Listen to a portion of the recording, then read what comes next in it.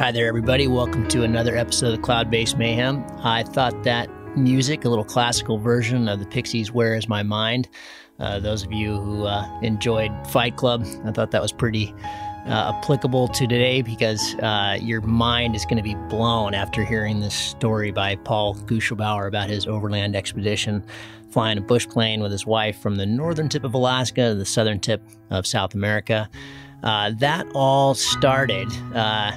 I don't take any credit for this whatsoever, but I tell you a little backstory. So back in 2009 or 10, can't remember, I think 2010, was sailing from Mozambique down South Africa, down the East Coast around Cape of Good Hope with a buddy, Jake, who's a bush pilot up in Alaska. It was just the two of us.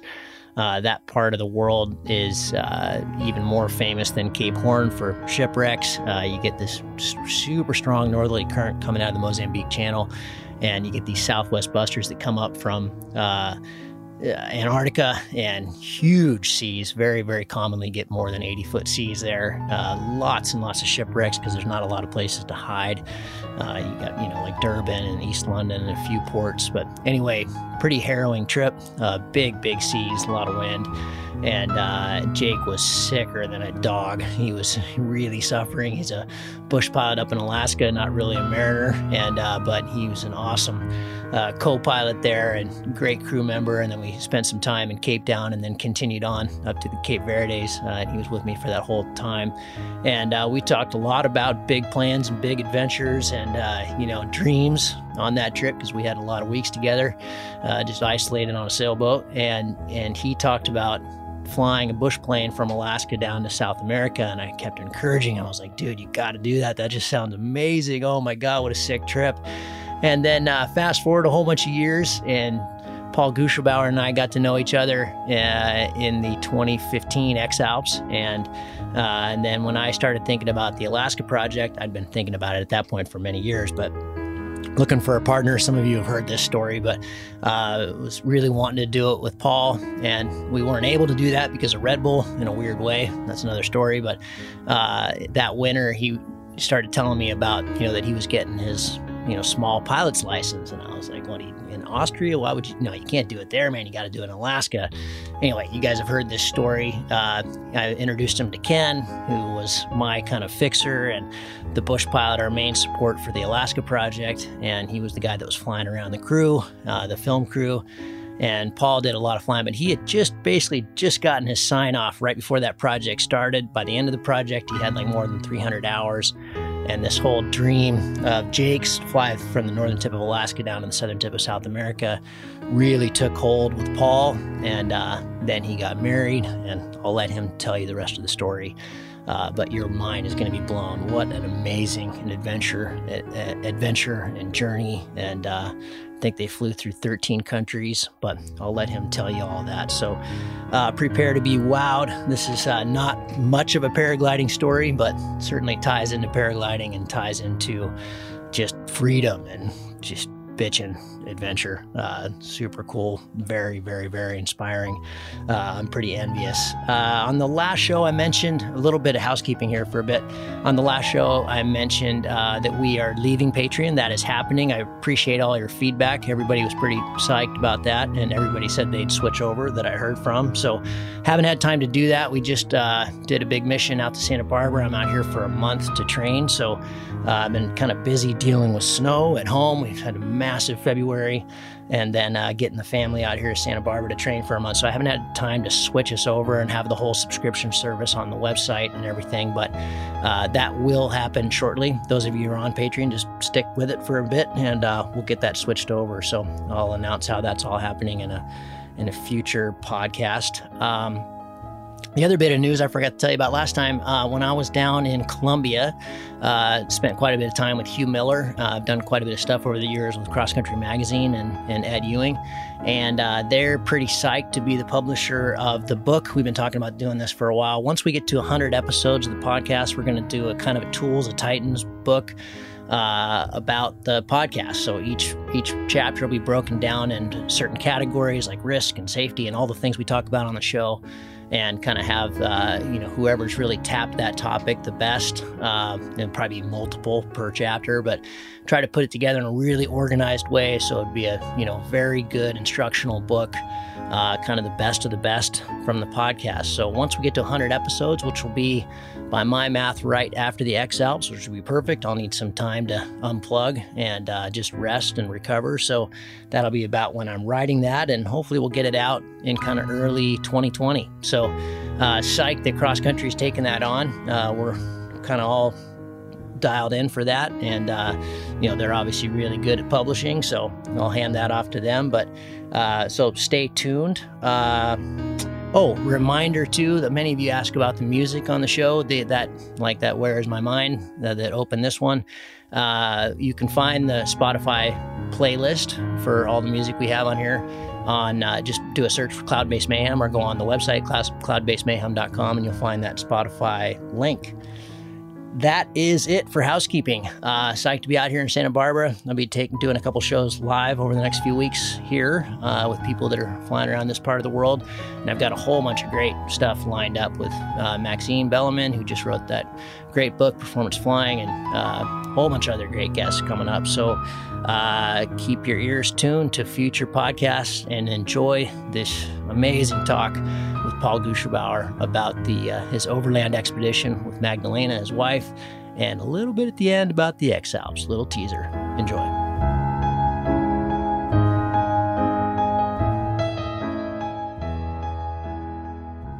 Paul, I am super stoked to have you on the show to talk about this thing. I was following you, of course, on Instagram the whole way down there, and I've actually kind of felt like I had a little bit invested in this because, your friend Jake and I spent a lot of time on my boat years ago, sailing from South Africa, from Cape Town up to the Cape Verdes, and this was kind of his dream. And then you guys, then this all came together a few years later for you, and so just must be totally thrilling. I thought where we might start that makes sense is just to describe, for those that didn't watch you, which I can't imagine, I think everybody did, but for those that didn't see what you've just completed, give us the kind of resume version of what you did, and then we'll go from there.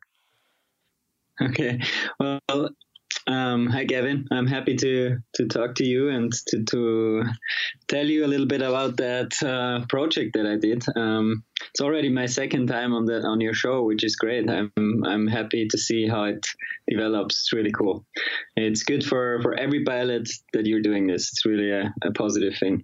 Back to the project. Well, it was a little bit a different kind of idea, and the idea was to use my little Piper Super Cub, which is a bush plane, and which is built and designed in the 40s, 30s, 40s of the last century, and so it's very old plane, very slow plane, and fly it from the most northern tip of Alaska down to Patagonia, so all the length of North and South America, following the mountains, of course. Like, there's lots of mountains in Alaska, and then there's the Rockies, and then the Andes start at some point. So it's a very mountainous project as well, mountain flying project.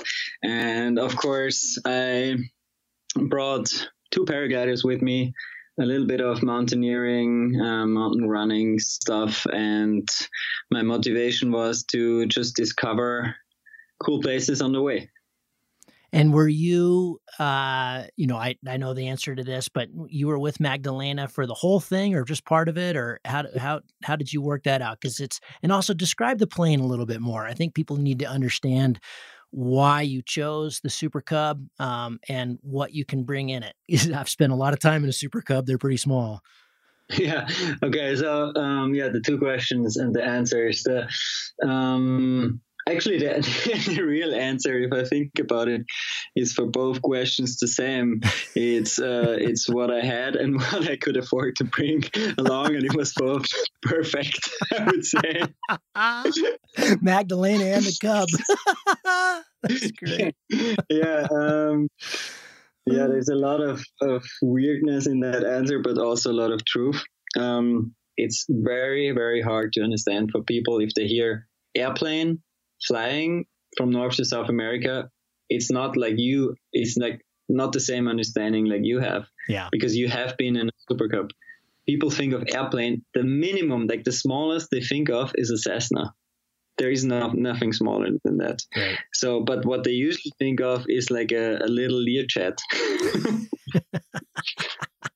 Just look out at the clouds and then you land on a nice runway exactly. And after a 4-hour nap. Asked us because they didn't see our plane. They said like, "Oh, are you going to stop anywhere on the way still before you go down to Ushuaia?" Probably yes. It's so funny. I remember being with Ken up in Alaska one time, and he was like, a lot of these bush pilots are cruising around at like 5,000 feet. What the fuck are they doing up there? All the stuff, everything is down on the ground. You never want to be more than 100 feet off the ground. And I remember flying with him, just getting a whole new appreciation. Like you're flying on the ground all the time. That's where you see stuff. Why would you go any higher than that? And he always makes fun of all those guys up there. Like, what the fuck are they doing up there? Yeah. No, I totally wanted to do that, and I tried to do that as much as I could, but of course some regulations and sure. some things I couldn't do it. But so the Cup is the plane that I bought 2 years ago in Alaska, and it's an typical Alaskan bush plane. It's small, but it's very robust. It can go to places that you couldn't even think of that an airplane could land because it has big tires, strong gear. But yeah, on the other hand, it flies very slow because if something flies slow, it lands short usually. And it's for its size, it carries quite a lot of weight, but on the other hand, it's not a lot of weight that it can carry. It's basically me and Magdalena, my wife, who we'll talk about in a second. And then we could bring, if we had full main fuel tanks, besides that, we were allowed, like legally, to bring around 20 to 30 kilograms, which is like 100 pounds extra weight. So, besides that, we couldn't always only fly with the main tanks full. So I had another double set of the same tanks again. And if we filled all those up, we were, of course, way over the maximum weight from the beginning on without even putting any weight in it. So it was always a big challenge of weight. And a lot of weight makes also a plane not fly that good anymore, but that didn't matter sometimes. I was not always pushing the limits. But the other thing that's even more important, I think, is that I did it with Magdalena, my wife. It was great that we did it together. Many people might think, you're going a big adventure and you're doing this in a small plane. How could you hang out with your wife all the time? I think we just saw it as a real project, like a work. And it was a long project, 6 months. It was only the time that we were really traveling. There was 2 months of preparations before. And I think in the end, if I would have done that in any different way, our relationship would maybe not even exist anymore. And like this, it's even better than it was before, and it was really challenging for both of us. But it was the perfect way to do this, because we will get to that point that money was a big issue as a paragliding pilot. To fly a plane down to South America is not something you would easily think about, but like that, doing this with my wife, of course, that saved a lot of money too. And in the end, it was just perfect. Talk about some of the challenges, and then I'm trying not to ask 2 questions at a time, but I keep doing it. How much did it cost for the whole project? If you could shed some light on that, because I'd be fascinated. I know you burn. What is it? Is it 50 5 gallons an hour. How much fuel do you burn? So how much fuel did you burn on the whole project, and what does that cost? Well, this is a very sensitive point. The whole fuel spending and money spending thing. I've learned that on the way as well, especially with paragliding pilots, and especially with not US paragliding pilots, because citizens, maybe they're more used to big trucks and stuff like this, but there's also a big group of people out there that think that it's very uneconomic to fly an old airplane around, especially as a paragliding pilot who likes to fly without any wasting any energy and putting out a lot of how do you say gases. Yeah. Atmosphere. But so yeah, to come to the facts, I spent around 7 gallons per hour, and if you do a little bit of math behind that, it comes down to pretty much the same amount of fuel that I use for per mile. The fuel, how do you say that in English? Mileage. Yeah, miles per gallon. Like a normal car. So looking at it like this, it wasn't that bad of an impact. We all travel, and if we travel with big jets, we even make a lot worse thing to the environment. But back to the numbers. I spent in the end around, I guess it was around $12,000 to $14,000 on fuel on that trip. Wow, that's way less than I thought it would be. Huh. Cool. Yeah, it was not that bad. Yeah, I would say. Sure. But there's one thing that is very important. Like anybody who is listening to that should, and if he has a globus, how do you call that? Globus in English. Globus? Global? Maybe? You know, the world map that you have. Oh, yeah. Looks like a world. A globe, yep. You should take that and just have a look at what we did on that globus, because that is the only way I figured that you can really see how big this distance is. Like, it's incredible far. If you're looking at the whole world. So yeah, that looking at it like this, it wasn't that bad of an expense. Of course, I had to buy the plane at some point. I had to build it, like rebuild things, put the right instruments in to be able to fly through all those airspaces, and have the right equipment to be safe on a trip like this. Paul, what was the total distance you flew? Because it wasn't just, you didn't just start at the northern tip and go to the southern tip in a straight line. You had a really, really good adventure, and you came here in Sun Valley and we paraglided for a week, and then you went to Burning Man, and you hopped around and really tried to see a lot of places in that 6 months. So what was the distance? Do you have all that? Do you have those statistics?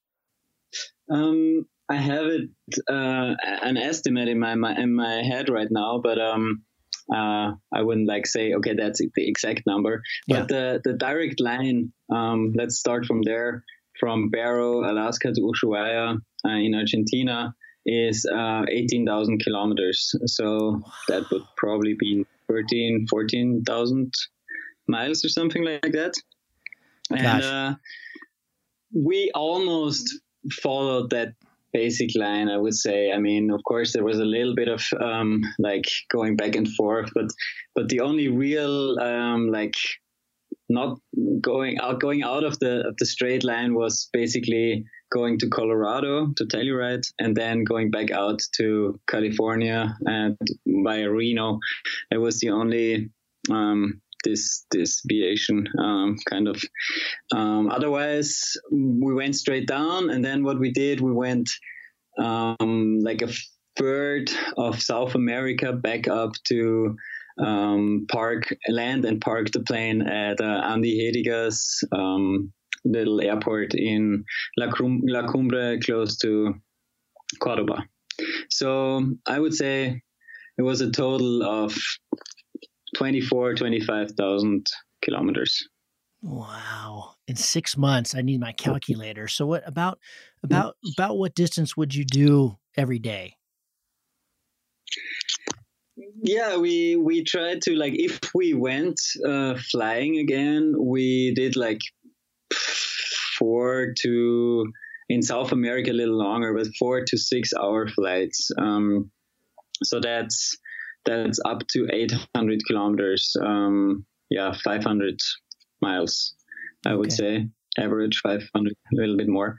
So this is what we tried to do if we really want to get going to the next place. And it is kind of a challenge to know, okay, if you want to really get down there, you have to go at some point, because so many places are so tempting to just stay and enjoy and get in deeper into the country and like get to know the people better, and you find a perfect flying spot, you want to go fly there all day long. I mean, it's a compromise. It's always a compromise. If you look at all those places that are on the way through all North and South America, you could spend a lifetime just checking them out. I mean, you know it from sailing around the world so many times.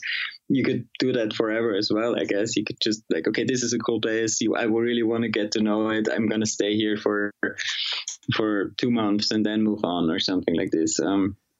So yeah, it's a balance between really want to get this done. I want to reach my goal and not to get lost in like just the adventure on certain places. Now that you're done, and we're going way off my planned route here with questions, but that's just fascinating to me because I think of it as a lot like sailing. You know, it's what I learned sailing was that, you know, that the only speed that it was reasonable to do it at was very, very slowly. You know, when I hear people say, okay, I'm going to circumnavigate in 2 years, I say, God, you're going to miss everything. You know, that's not nearly enough time. In retrospect now, after you and Magdalena are home and you've parked the plane, do you wish you would have taken more time, or was it really, I mean, I know a big part of that was just the economics. Definitely economics was a big part of it, but I think, for this trip, I would not take more time. It was just right because right now I'm kind of like, I can't even, how do I say? I mean, you either take 5 years or you do it in half a year. I think that's like the only ways to do it. Right. Because now I'm back and we focused on getting to the goal. I mean, this project was for me to make this happen, you know, and this is what I achieved. And I didn't want to just travel. It was not just only a travel and enjoy project. It was really, I really also wanted to challenge myself. And I really, on every aspect, I went to my personal, like, maximum performance that I could do. I mean, many people told me, well, how was the holidays for 6 months, you know? And I'm like, okay. That's just not Paul Guscherbauer. They don't know you. I'm kind of happy that they got this impression because it seems that I made good photos or something. They were amazing. But for me personally, it was really challenging. I mean, only one, or I can give you many examples, but one is also, you know, that combination of trying to fly a paraglider wherever I go on a higher level than just flying down a mountain, and then on the next day flying to a completely unknown place that I've never heard of before, that I have to prepare really in detail to focus on the route, on I don't know, the weather, like everything. It's challenging, you know. That one example is definitely when we arrived at your place in Idaho, like you wrote me that message that this is the day of the cross country day of the year, and we're gonna fly 200-kilometer triangle the next day. And I was just, like, for the first time in my life, flying that little airplane through the high mountains of Idaho, the backcountry, when it was super hot every day, and it was a lot of things for me to learn, like, with that airplane, when it's super hot, you don't easily fly over 6, 7, 8,000 feet, and that was a big challenge. And the next day I arrived there, and you're at 6 or 7 in the morning. You just let's go flying.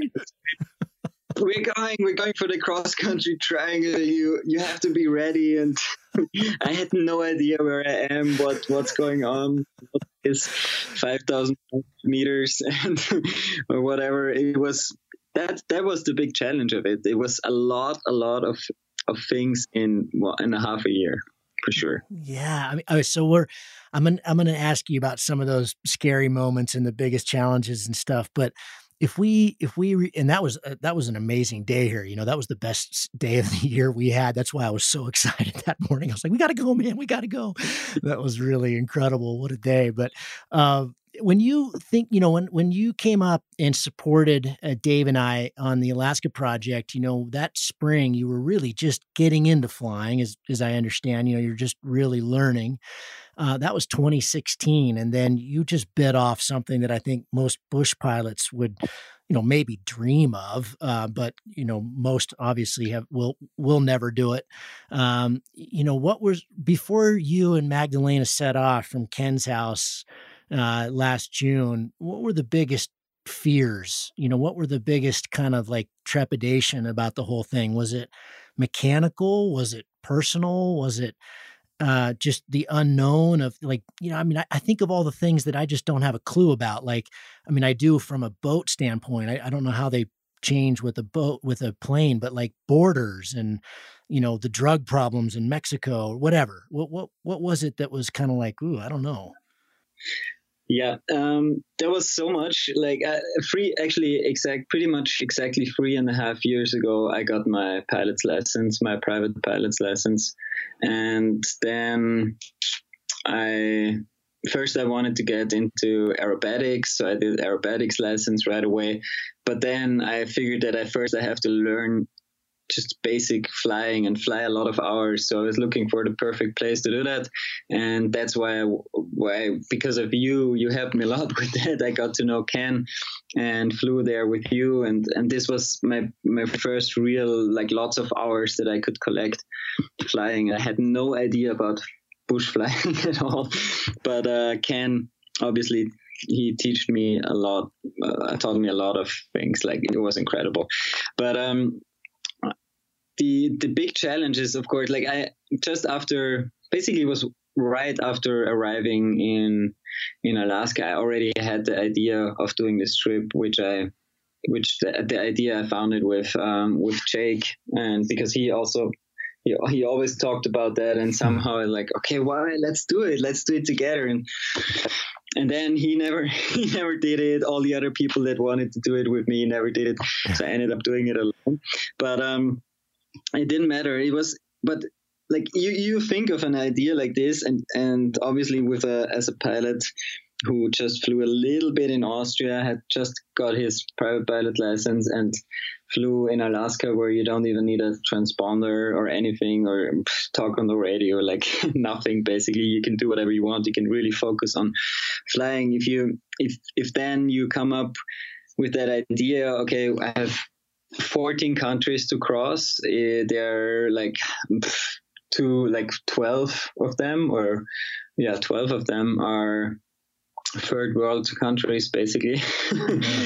And so only that idea of crossing all those borders, and the idea of, okay, it's only Spanish from Mexico on, and how do I get fuel? How do I tried to make lists in the beginning, and the lists were just like ridiculous, endless. Yeah. So I figured out at some point, okay, that's not the way to go. This is not, it's not going to work that I'm going to check all those points and be ready for everything that comes along like this.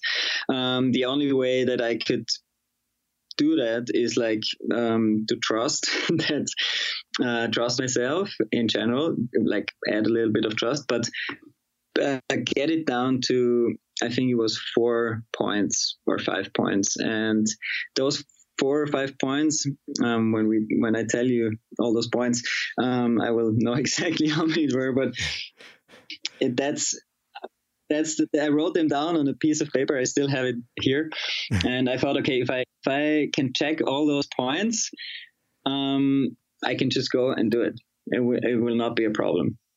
Okay, and let's have them. That sounds exciting. That's an exciting list.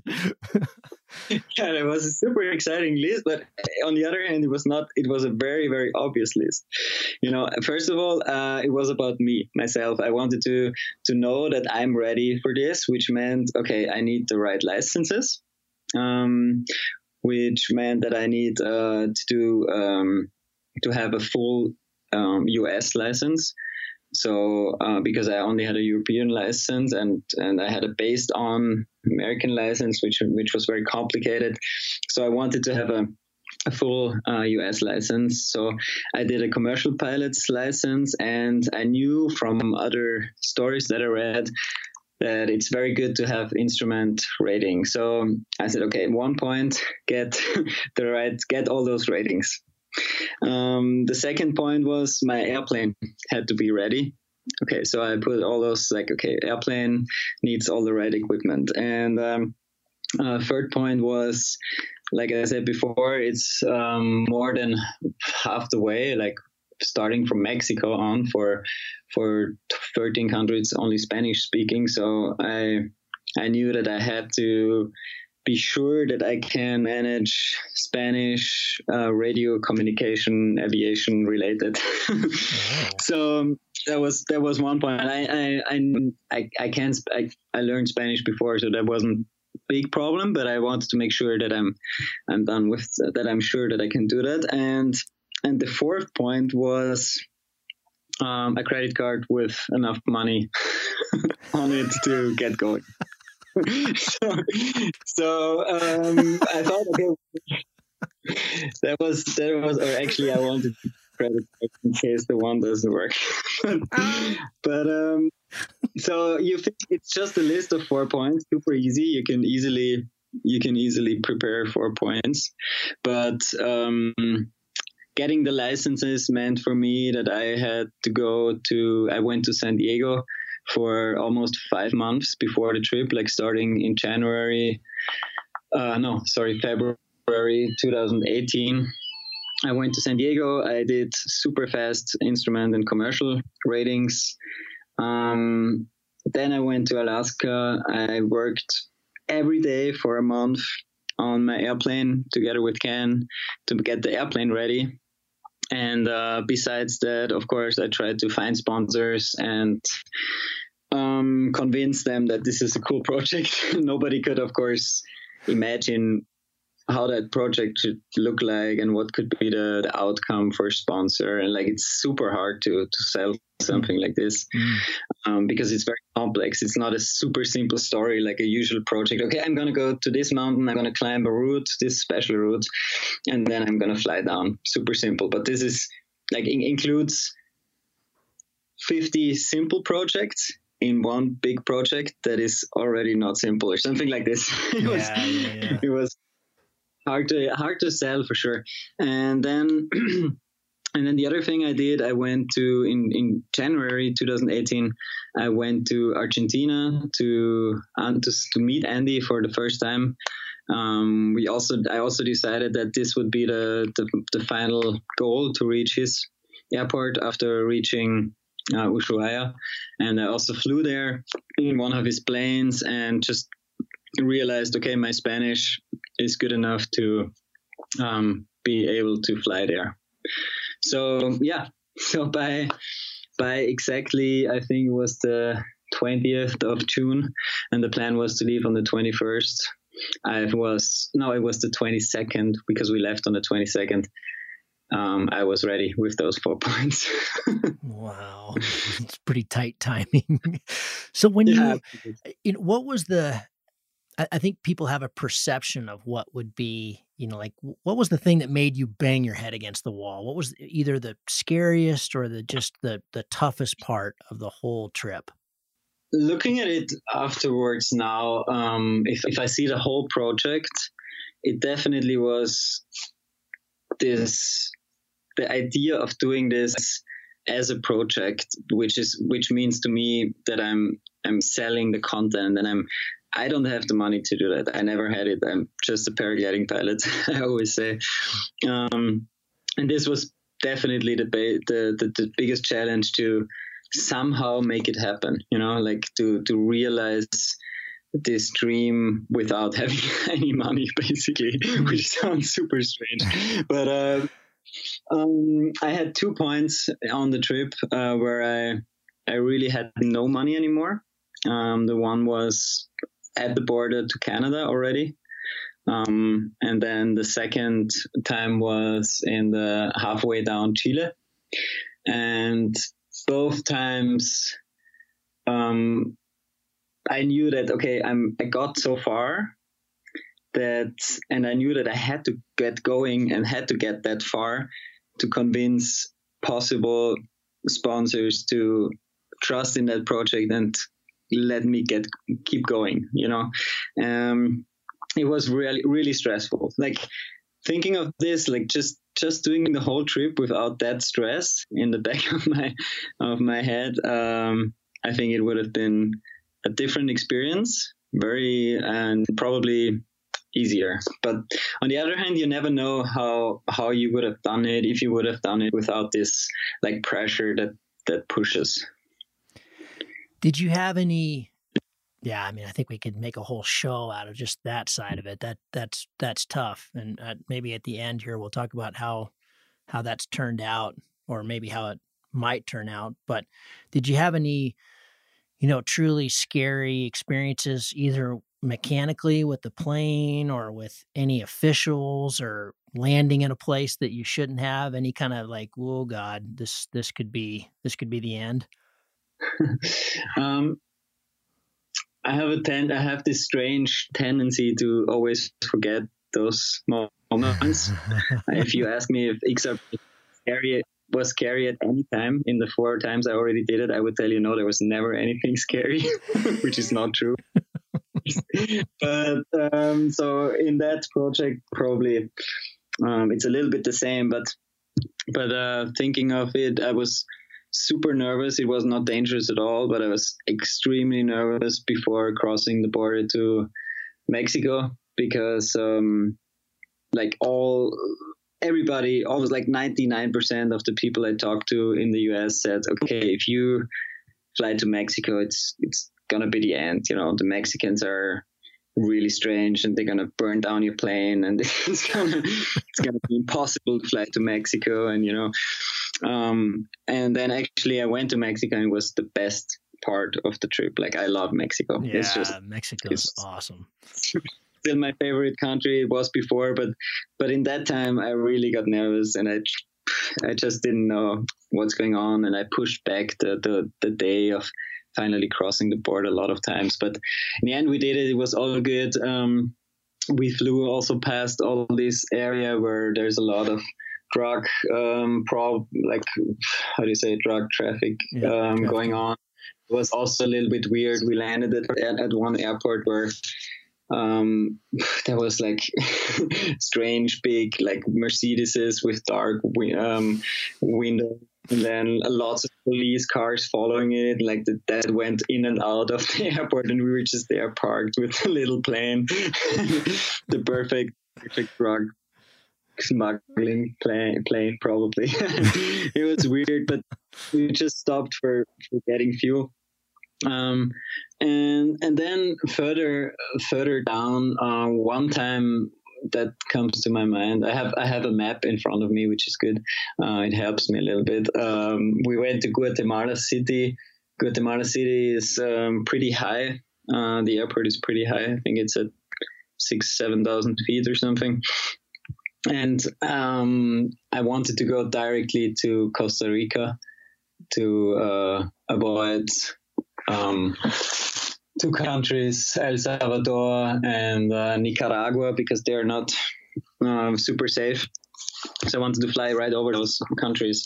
And the combination of having a super heavy airplane with lots of fuel on and the high altitude airport and the high temperature, we took off on this huge airport, which if 747 lands there, is like the main airport of Guatemala City. And we took off not towards the sea, but towards the mountains, because that was the only where the wind came from. And I took off and I flew and I didn't climb, but I didn't climb at all. And it's like, oh my God, we're just not climbing. And then there's the big high-rising buildings of Guatemala City in the front of the airport to the right, and we were basically just flying through the with that little plane. And at some point the guy, the person on the controller on the tower says, okay, now you should really climb. And I was like, yeah, I'm climbing. I'm climbing slowly. Well, in the end, it was all good.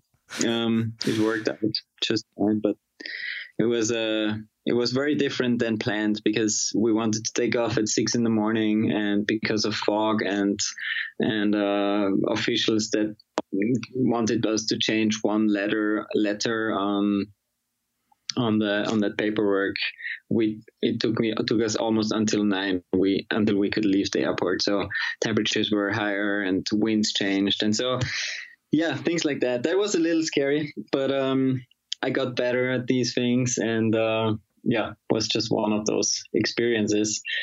Moving on from there, we crossed to Ecuador, and like in general, like this is an area where there's a lot of humidity. Central America, lots of low clouds. Sometimes I had to fly, like, just thinking of like now I get this story. We landed on the Atlantic side only one time, that was in Panama, and then we had to cross to Panama City, crossing to the Pacific side again.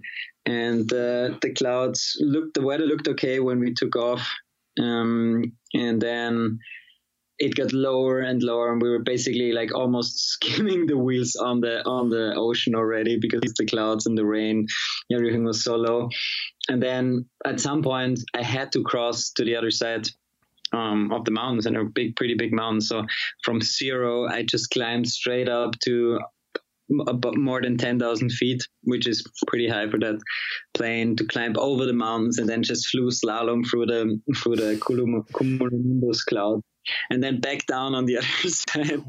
So, but that was just a first little taste of what was to come with clouds and mountain flying further on. But that was also a very impressive flight. And then, of course, flying over the Panama Canal and landing in Panama City was pretty impressive. Yeah, that's an amazing part of the world. Going through the Panama Canal was one of the highlights of going around the world. That's an impressive feature. Yeah. It's incredible. The howler monkeys. And my plan was to fly along the Panama Canal that's why I went to the Atlantic side, and I wanted to fly down the coast and then follow the Panama Canal to the Pacific again. But because of that weather, I couldn't do it. But yeah, somehow that canal has something interesting to it. I don't know, something mystical. It's not what you imagine either. I mean, it's really wild, even though there's this huge canal and big ships going through there, and and yet you're in the middle of the jungle. It's an interesting part of the world. What about getting through the Darien Gap? Is that not that big a deal with a bush plane? You just fly across? Because that was always one of these things that I always wanted to do by foot. But it's, there's been some pretty interesting stories about getting through that part of the world. They've never connected that highway because of the drug trafficking. And so it's pretty wild through there. Yeah, it was planning wise about the flight. It was definitely the most challenging and exciting. Well, we together with flying down in Patagonia, this was the most exciting part, because we were looking at the weather for 2 weeks constantly every day, and the big thunderstorms just moved from the west to the east over that section. And so I had to find that one little moment that when I take off in the morning, the cloud just moves away far enough into the land, into Colombia, so I can fly through that one and the next one that is already out in the ocean, and then make it down to Colombia. So that in combination with knowing that there is just nothing except the deepest jungle underneath you was, like you said, very, very exciting. Very, very exciting. And that is a 6-hour flight in that small plane from Panama City to Cali, Colombia, which made it even more exciting. Whoa, yeah, you got to make it.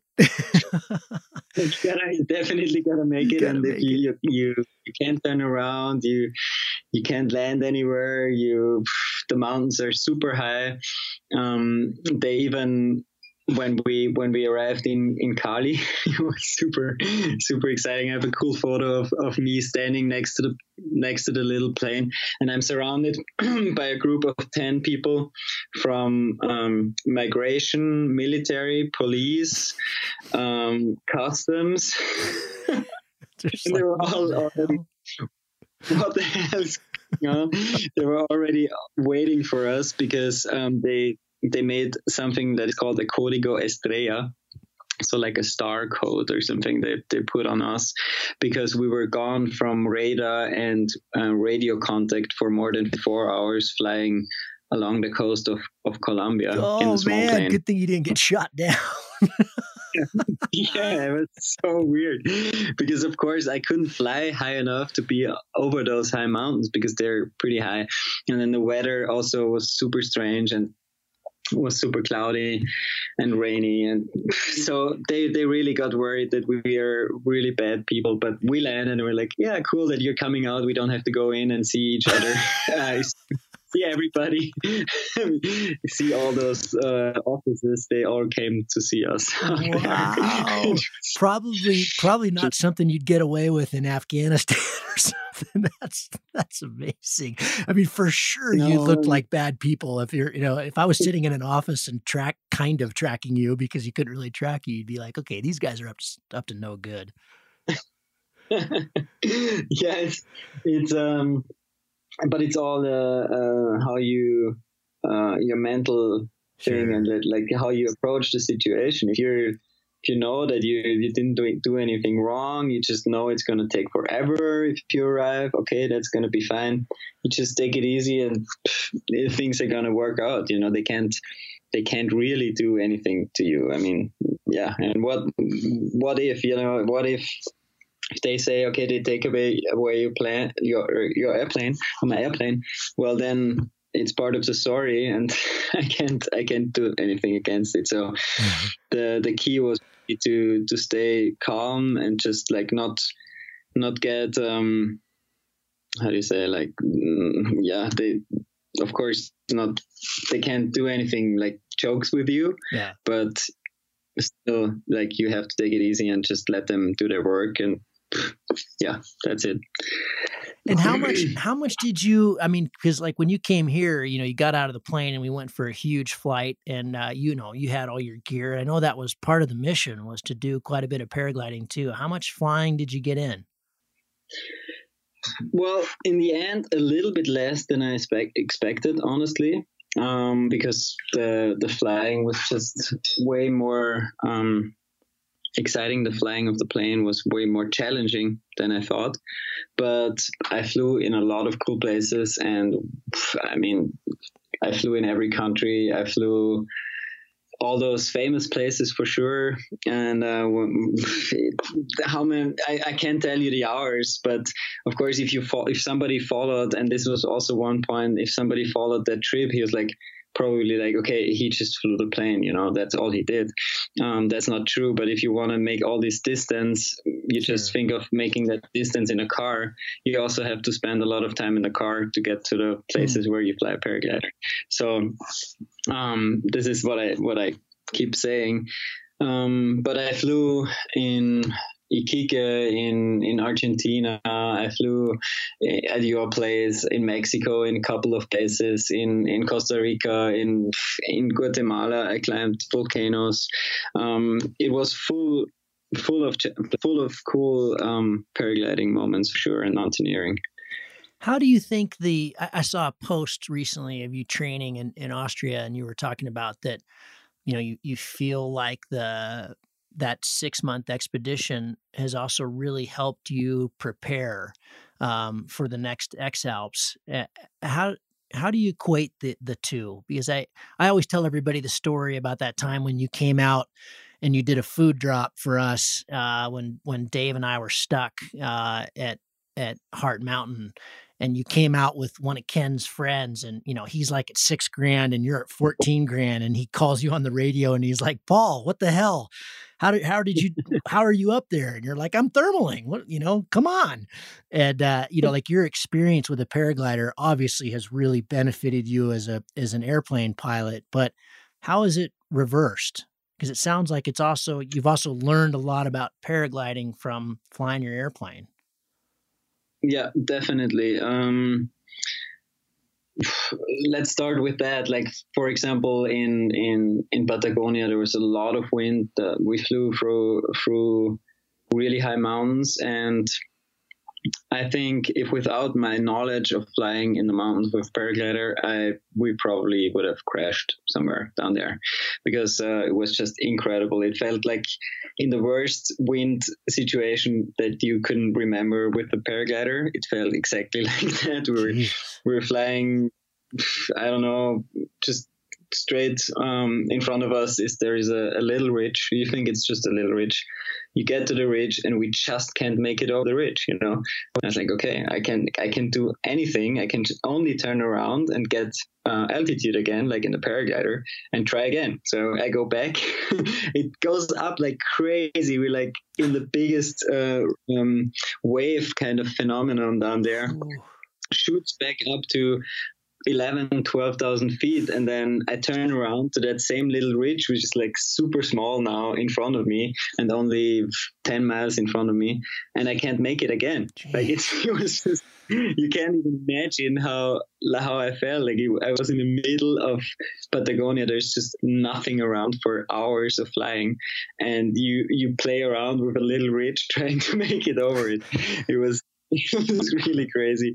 And I think without that experience and that knowledge of, okay, there's always a way that you can use the wind to get somewhere, I would have never made that flight down there, because that is one thing that if people are not flying a small airplane themselves, the power of a plane like this is very, very limited.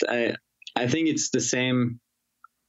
I think that the comparison is totally valid between a paraglider and that plane, because the only difference is that engine is just a constant extra glide ratio that you have. In calm air you can climb, but as soon as there's a lot of sink, you will sink even with that engine or not.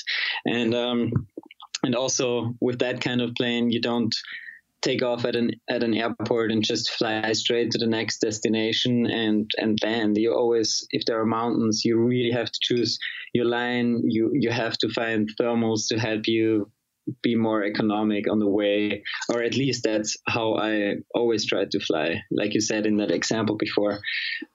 So in general, like overall, I would say this experience, those almost 300 hours I spent flying that plane for the mountains, will help me or helps me climb paraglider as well, like vice versa. It's the same thing. Hours in the air, except for maybe jets that are at 20,000, 30,000 feet, in the mountains are experience for everything. Did you find, like, especially in Patagonia, where the terrain is big and complicated and just big, it's just huge in Patagonia. Did you find that I mean, I don't even know if it's something you were able to realize at the time, or maybe now that you've been home, but did you find your kind of global understanding of the weather really increased? Like your mountain, like reading the mountain weather really was really benefited by those experiences? And if so, can you articulate how? The cool thing about that engine that is there, like I said before, it's just that constant thing that pulls a little bit,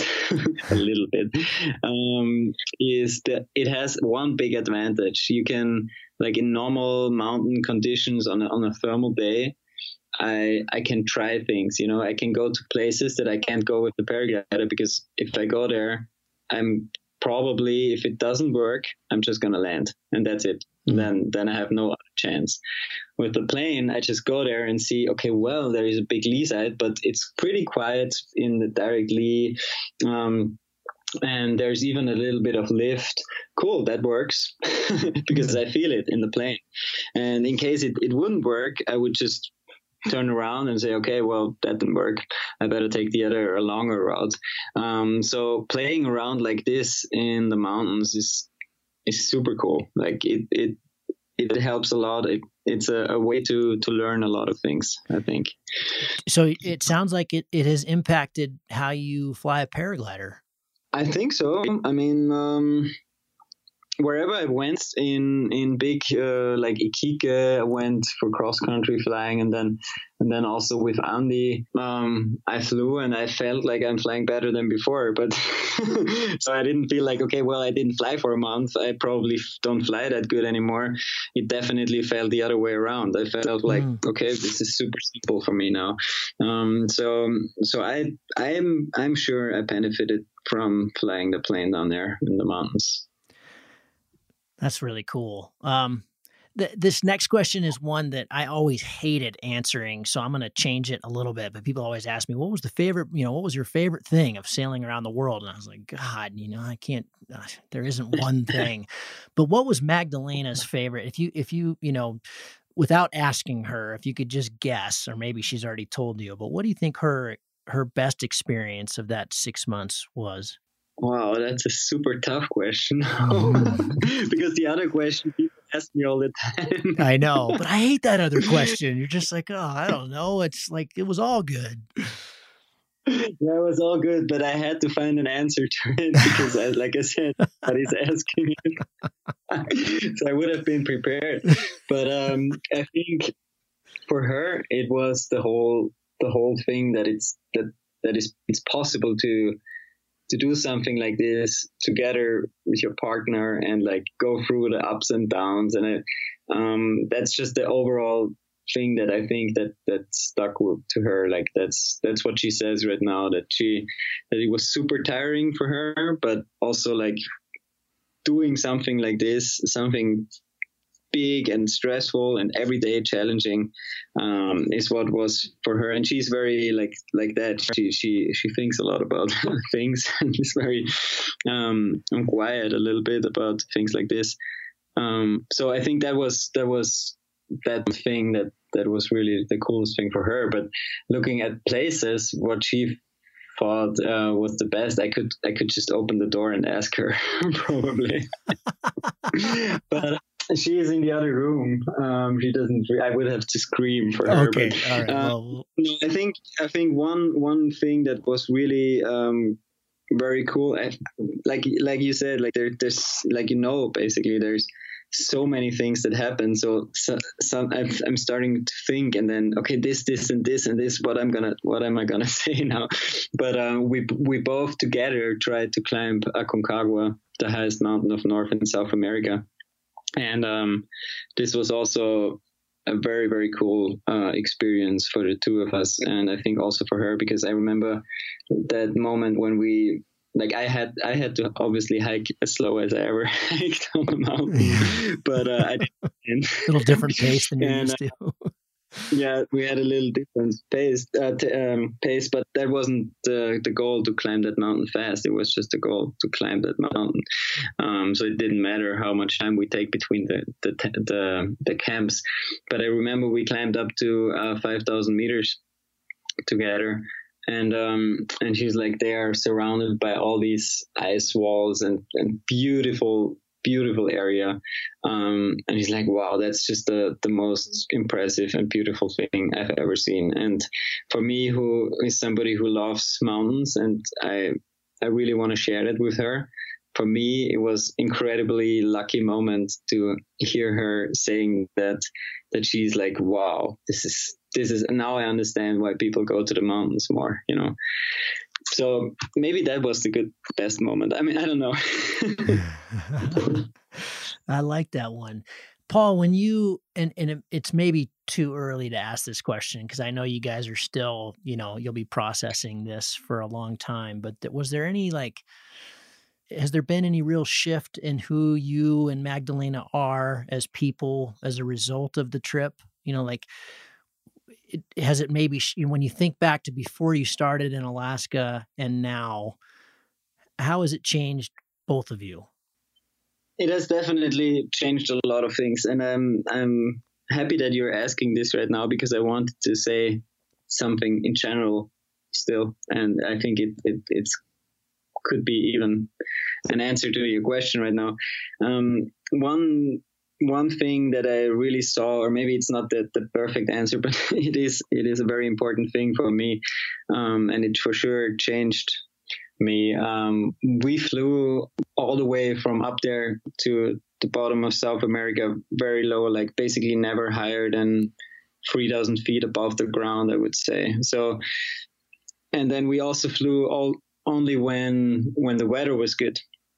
So we could always see the ground underneath us. And we were flying in a speed of 150 or 140 kilometers per hour, so 85 miles, around 85 miles all the time. And then you have a lot of time to see the world moving by below you, very slow. And you can see every detail, and you can see how the world changes all the time, slowly. And you get a very, very good impression of how everything is connected and how, in the end, I have to say that how small that world is, because we flew really on a straight line, basically halfway around the world. And I can tell you, like, I know exactly how every part of that way that we did looks like from above. And it's small. It's not very big. And that the world is very small, and we are so many people running around on that, and everybody is in his small little world. And then he has enough money, he gets to the jet and flies to, I don't know, from Europe to Thailand, and he gets out of the jet and he thinks he's in another world, like completely other world, because you get on a big jet, and then you the only thing you want to do is like sleep or whatever, and make the time go pass as fast as possible. So you're in that other world, and then you never have the chance to realize that there is a connection between those places, and it's not super far. It's just like, it's not another world, right? And that really is a very important thought. I think that everybody should think and understand that it's a super small world that we have, and we have to take care about it. Like, as we take care about our own house or our own place, we don't mess it up. We mess around with so many things in the world, because you think, okay, well, that's in another world, that's over there, that has nothing to do with me.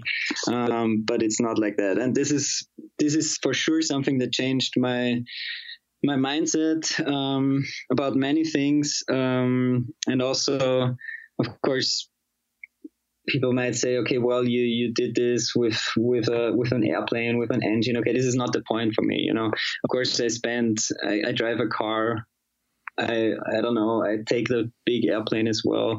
I'm not super environmental friendly for sure. My footprint is not perfect, but it's just important to understand how everything is connected, and that we don't have endless worlds only because we jump into a jet and fly to another world.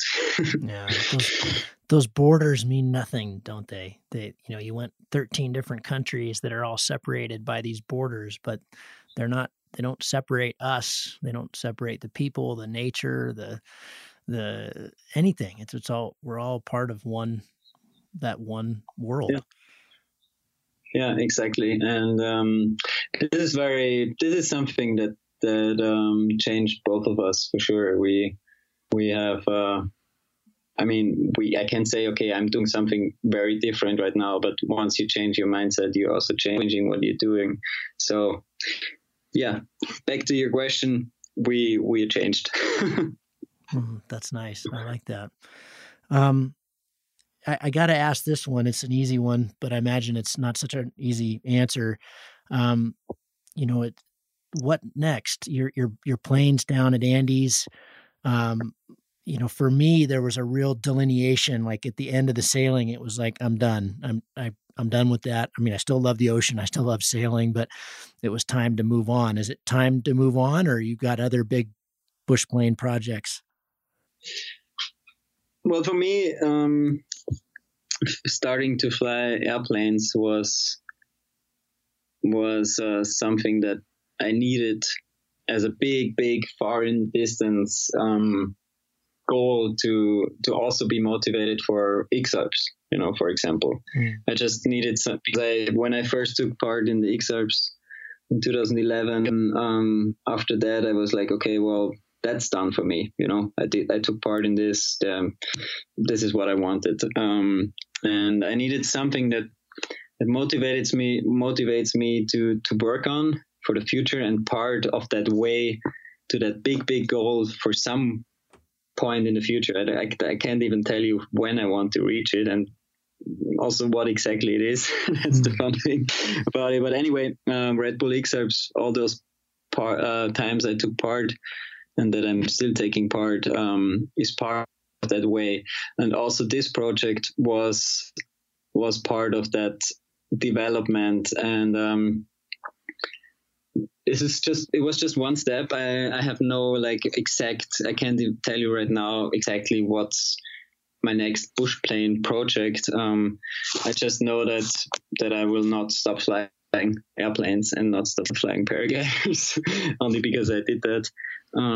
One thing that I'm doing right now is I found a place in Alaska in the Wranglers National Park that I want to buy, or that I'm already part owner of it, and I want to build up something like a cool base camp for people who are interested in flying bush planes, in getting to know Alaska, go paragliding, go explore more. And this is something that motivates me also for the future, to show that place to more people and share that experience. If that's in McCarthy, can we privately have a talk about that? Yeah, it's in McCarthy, actually. It's 5 minute flight from 5 minutes flight from McCarthy, but you can also take a 4-wheeler, half an hour, and you're in the center of McCarthy. And it's such a cool, it's incredible. Yeah, I'll show you. That's a neat part of the world. Cool. Well, we have much to discuss there. That's neat. So the short-term future is the plane will come back to Alaska. Yeah, it took me a while to decide on that. First, I wanted to sell it. First, I wanted to this and that, whatever, fly it back. But now I have decided that I'm just gonna bring it back to Alaska because it's an Alaskan bush plane, and I like Alaska, and I'm gonna have a lot of fun there with this plane. So I'm gonna send it back. Mm-hmm. I recently posted a video on my Facebook channel, flying through a canyon and touching the water. Amazing. And it got more than 1 million views right now. Whoa. Yeah, it totally got viral. It's incredible. But the problem is, people, like for bush pilots, for all those pilots, is super normal. But the comments on that video, like, it got viral, so it reached people that had no idea of this. They got super scared. They're like, he's gonna die tomorrow. This is gonna be his last flight. He has, like, it's gonna be, what if he has other traffic coming for the other side? Like, super stupid. Like, what if there's a downdraft? What if like, I can't even look at it anymore, at the comments, because it's just making me so crazy. Like, people can be so weird.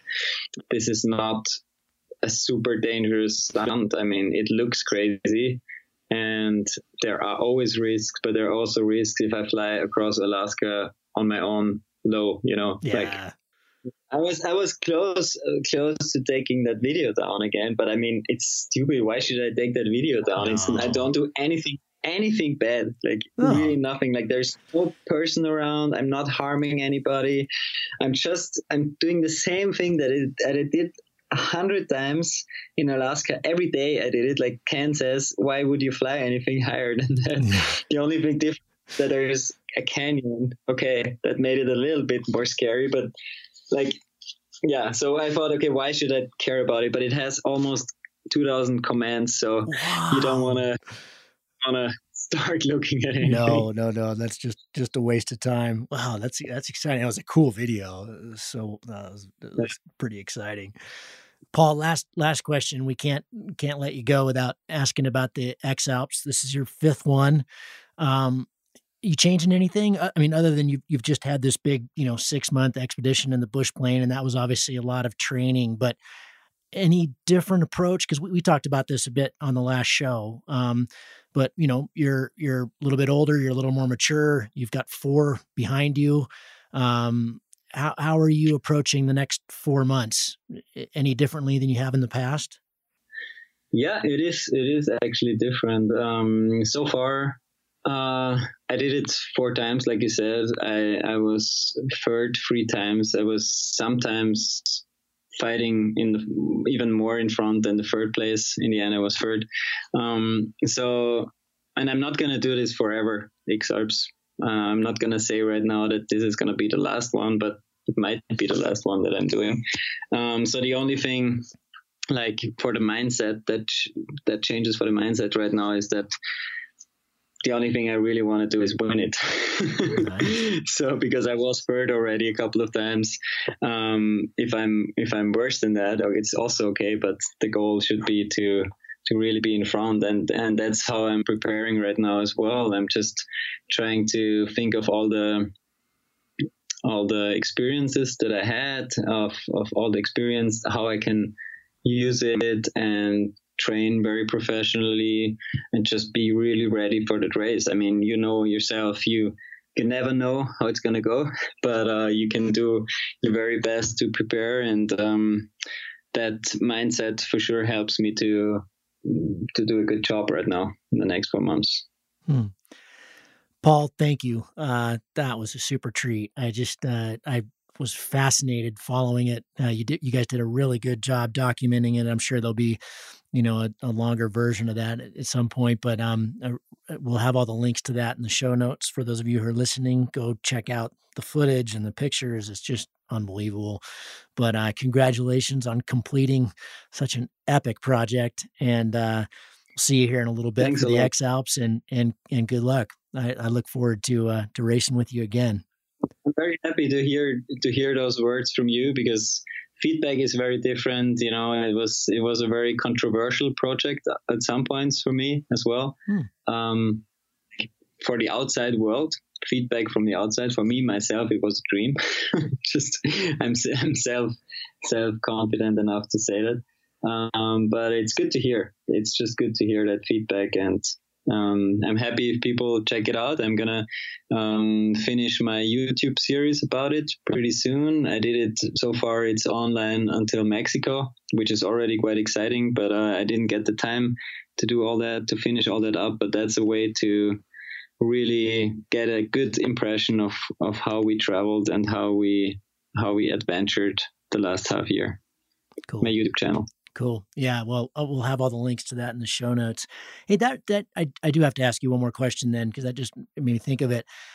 You did these amazing vlogs for the last X Alps. Will you do that again? And do you feel like that doesn't really get in the way of your performance?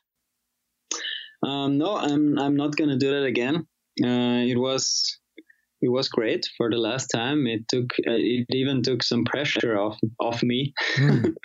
Last time it was like, okay, I'm at least gonna do my work very well. Besides the performance of during the X Alps last year, both went pretty good.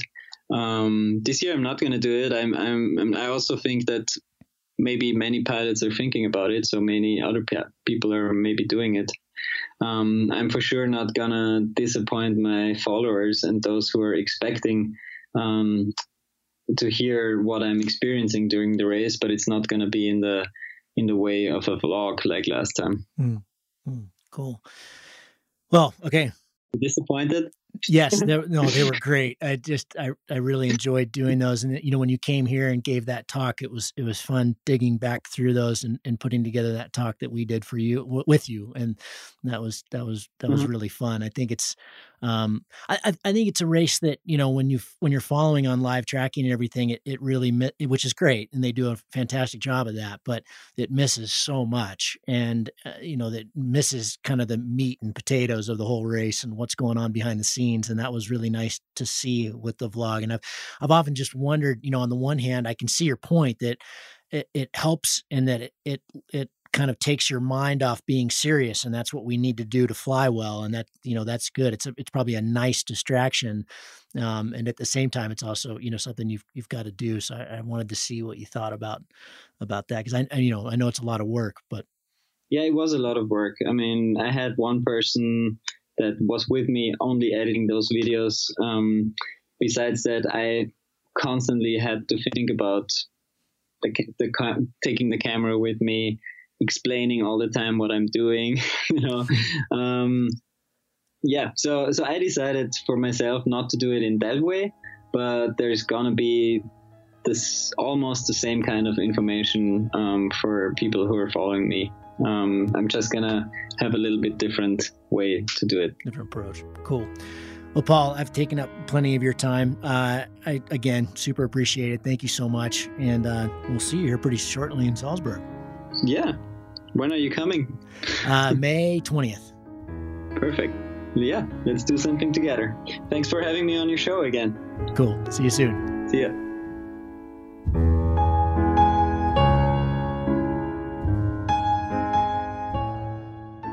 I hope you enjoyed that. Always fun to sit down with these great pilots in different parts of the world. Super inspiring.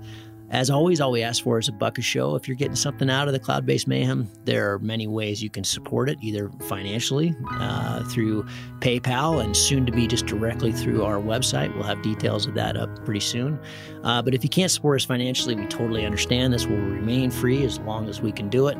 But you can support it in many other ways. You can give us a rating on iTunes or Stitcher or however you listen to your podcast. That really goes a long ways. You can blog about it on your own blog. You can post about it on social media, share it with your friends, talk about it on the way to launch. I know many of you are doing that. I really appreciate it. And another way you can support us is through our store. We've just got a whole new load of awesome Patagonia t-shirts for men and women, and a whole new box of super styly trucker hats by Recaps. Each one is totally unique. Got a whole bunch more colors that seem to be more in favor.